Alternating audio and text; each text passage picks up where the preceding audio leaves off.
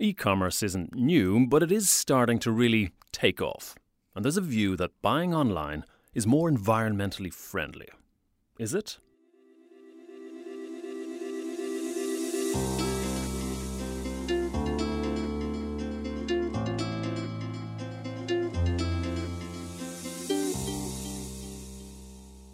Welcome to Renewable Future from the renewable materials company Stora Enso.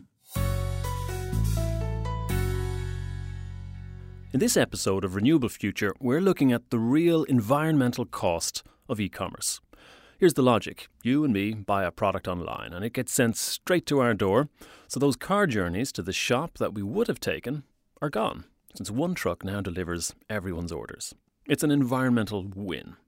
Well, not quite. We spoke to Professor Hannu Saarijärvi. I'm a professor of service and retailing at the University of Tampere. Saarijärvi and his team have been doing a lot of research into this area, or at least into one particular issue that consumers today don't seem to think too much about when they're doing their online shopping: returns. Things are delivered here and back and forth with no intention to consume it in the first place. If we look at, for example, the leading retailers, let's say Zalando, they have reported that the return rates vary between 15 to 70.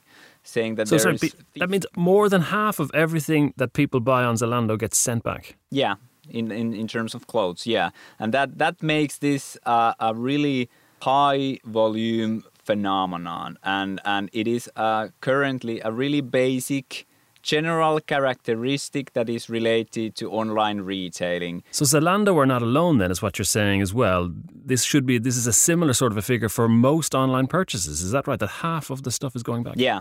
And of course, clothes is really the number one product category in terms of what is being returned. Electronics is second, down at about a 20 to 30% return rate.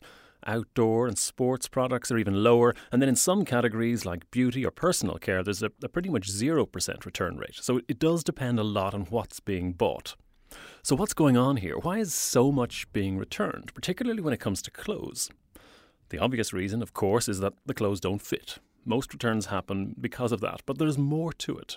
There is more and more this kind of planned returning behavior involved, that you are ordering 5 items of the same shirt with 5 different colors, and then you decide back home that, okay, I like the blue one actually, and then you decide to return the 4 items. So more and more people are buying stuff knowing that they will be returning half of what they've bought, or will keep one of the 3 items that they've ordered. So we did identify these kind of different kind of groups of reasons why consumers return. For example, this type of benefit maximization driven returning behavior, meaning that the consumers order alternative products, for example, for the same need with the intention not to keep them all.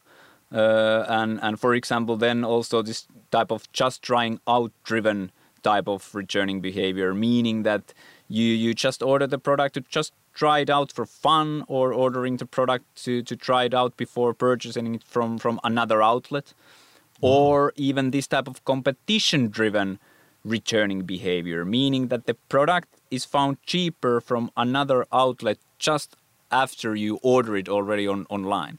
So there is a really richness of reasons behind these increasing return rates. So what about the environmental cost of this? Because this is what we want to sort of get into. What does this mean in terms of sustainability then? Of course, it's really hard to quantify in a way the environmental impact.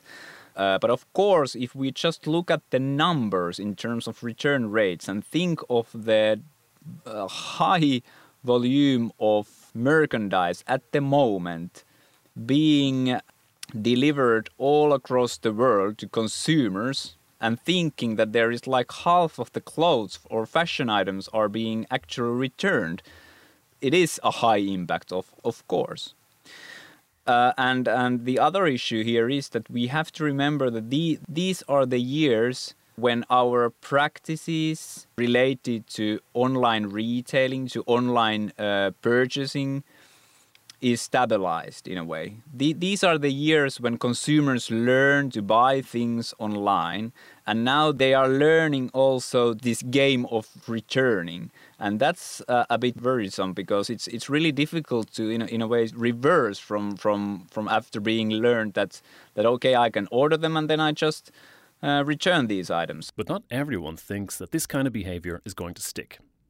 One of them is Sohrab Kazemahvazi. I'm Director of Innovations at Stora Enso Packaging Solutions. Kazemahvazi sees a lot of change happening in this market. This is kind of like the gold rush for e-commerce players right now. And he sees a lot of change happening in this market. We see new upcomers taking a lot of market share. We see the big offline, if you can call them, or omni-channel retailers trying to win as much as possible. So it is a struggle, and they use every means they can to kind of win the market shares. So definitely, as the market starts to mature and we get more kind of stabilization, I think the terms might change a bit. Okay. And I guess they probably have to, based on this study. I mean, there's going to be there's an environmental cost to these high rate of returns. It is, definitely, yeah. So it is a cost. And of course, having trucks driving things back and forth all the time is an issue. It would also be interesting, I haven't looked into this myself, but it would be interesting to know how much of the returns are actually going back to the e-tailers themselves, and how much there are actually going back to the physical stores. And this is the tricky thing then. How do you calculate that environmental cost? Well, a study done in the Swedish University of Lund in 2015 tried to do just that. It combined a series of other studies and research and gathered all the data into one report. The results? E-commerce looks better if you're not returning the goods. Transportation is the biggest environmental burden in the whole process, and in particular the last mile of distribution, when you and me take the item back from the store. If you cut out that journey, then the environmental burden from transportation is cut dramatically. But then you've got the other side of the equation. What happens if my trip to the store is not by car but by bicycle? Well, then that last mile of distribution, that most environmentally unfriendly mile of them all, is suddenly clean and green. Now, traditional retail might be better than e-commerce, so it's not clear-cut. It depends a lot on that last mile. The other area then to look at is the packaging. Now, packaging is nowhere near as big an environmental burden as distribution, but it's still an interesting one because of the way the market is going. It grows extremely fast, so we're seeing an increasing demand all the time. I think this is clearly here to stay and to increase. Now, since e-commerce is expanding, what do you do to minimize the environmental burden of the package? Because if you were to buy a book, then you could buy it in a store without a package. But if you buy online, then it's got to be sent in something. So depending on the product, additional packaging may be required. Sohrab Kazemahvazi again. When we speak to the e-tailers, their primary focus has been on growth and getting the IT systems in place and getting all of those, the logistics and these kind of things in place. So they haven't really focused too much on the package. So what they've done is that they typically bought packages, whatever was available on the shelf. As they keep growing, they add more and more sizes. So nobody has really kind of taken a holistic view over their sales assortment and kind of optimize the packaging for that. So that we help with. We can actually reduce the number of boxes you use from 15, 20 different sizes, and we can reduce that to 5, 6 sizes. And also we have boxes that are changeable in size. So while you're packing, you can change the size of the box so that it fits better to the content. So there is a lot happening also there. And what are they asking you? I mean, the e-tailers, they must have demands on a company like yourselves. What are they looking for? What do they need? E-tailers look for efficiency, I would say, because as I mentioned earlier, getting profitable business here is quite tricky. So their operations need to be smooth. So, which means the packing needs to be smooth. Nowadays, our e-commerce boxes are you have all the functions integrated in them. So you have the tape integrated. The boxes can be erected within less than 1 second. So it's all kind of pre-made for efficiency at the e-tailers. So that's really, the demands today, the main demand from the e-tailer is make us efficient. The business is happening now. We want to own market share. And really, they're not thinking about sustainability necessarily or environmental awareness is not coming into the picture yet? I think it is. I think most of the e-commerce companies are, I would say, quite young. The people that founded those, they are very aware of the environment. They might not always know what the effect is of what they're doing. But I think when it comes to the package, they are always keen on making the environmental friendly choice, making sure the materials are from kind of responsible sources and these kind of things. So we get these questions all the time. They are keen on making the efficiency improvements in the logistics as well. So it is important, and I think it's becoming more and more important. The packaging itself, then, I mean, is plastic packaging dead when it comes to e-commerce, or has it ever, had a place then? Because if there is an environmental awareness, then presumably that's a problem. That is a problem, and actually, in most segments, you don't use plastic packages. But when it comes to clothes, so apparel, then actually plastic bags are quite dominating. Even online. For the e-commerce, yeah. So they tend to just throw the clothes into a plastic bag and then they ship it. And now this is now for the less premium type of e-tailers. But that being said, we have a continuous dialogue with many of them, and they're always looking at ways to reduce plastics. I think that's it's not a trend anymore. It's actually happening. So they want to replace it. And to the extent we can, we will, offer replacing solutions with renewable materials. So Kazemahvazi sees an interest from e-commerce companies to make environmentally friendly choices. And they're interested in cutting out plastic. This is presumably from consumer demand. But are consumers really that aware of the environmental cost of e-commerce? Let's go back to that study in Finland and Hannu Saarijärvi. I asked him exactly that question. Is the public aware of the environmental impact of their returns?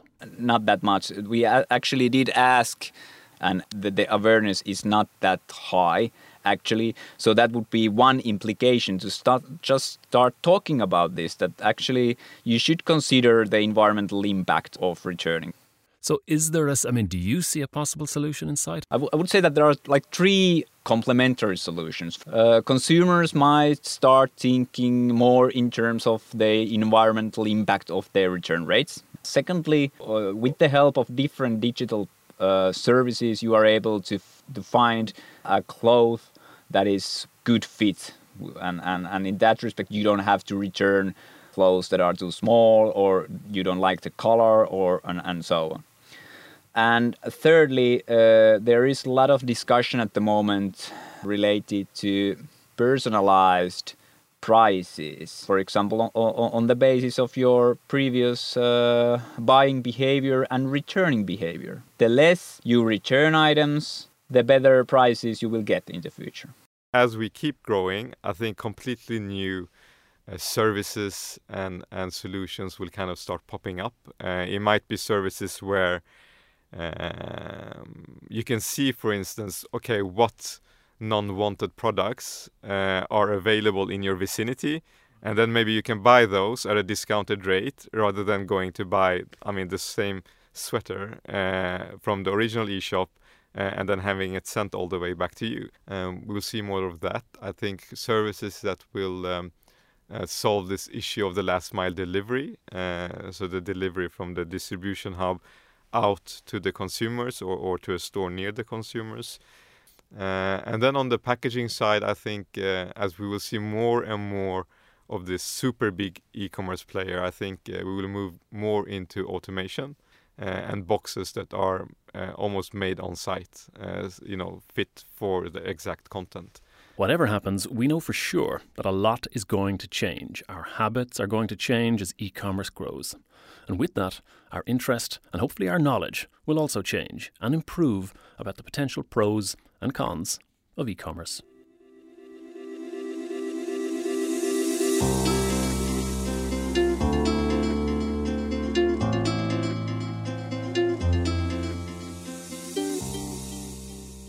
You've been listening to Renewable Future from the renewable materials company, Stora Enso.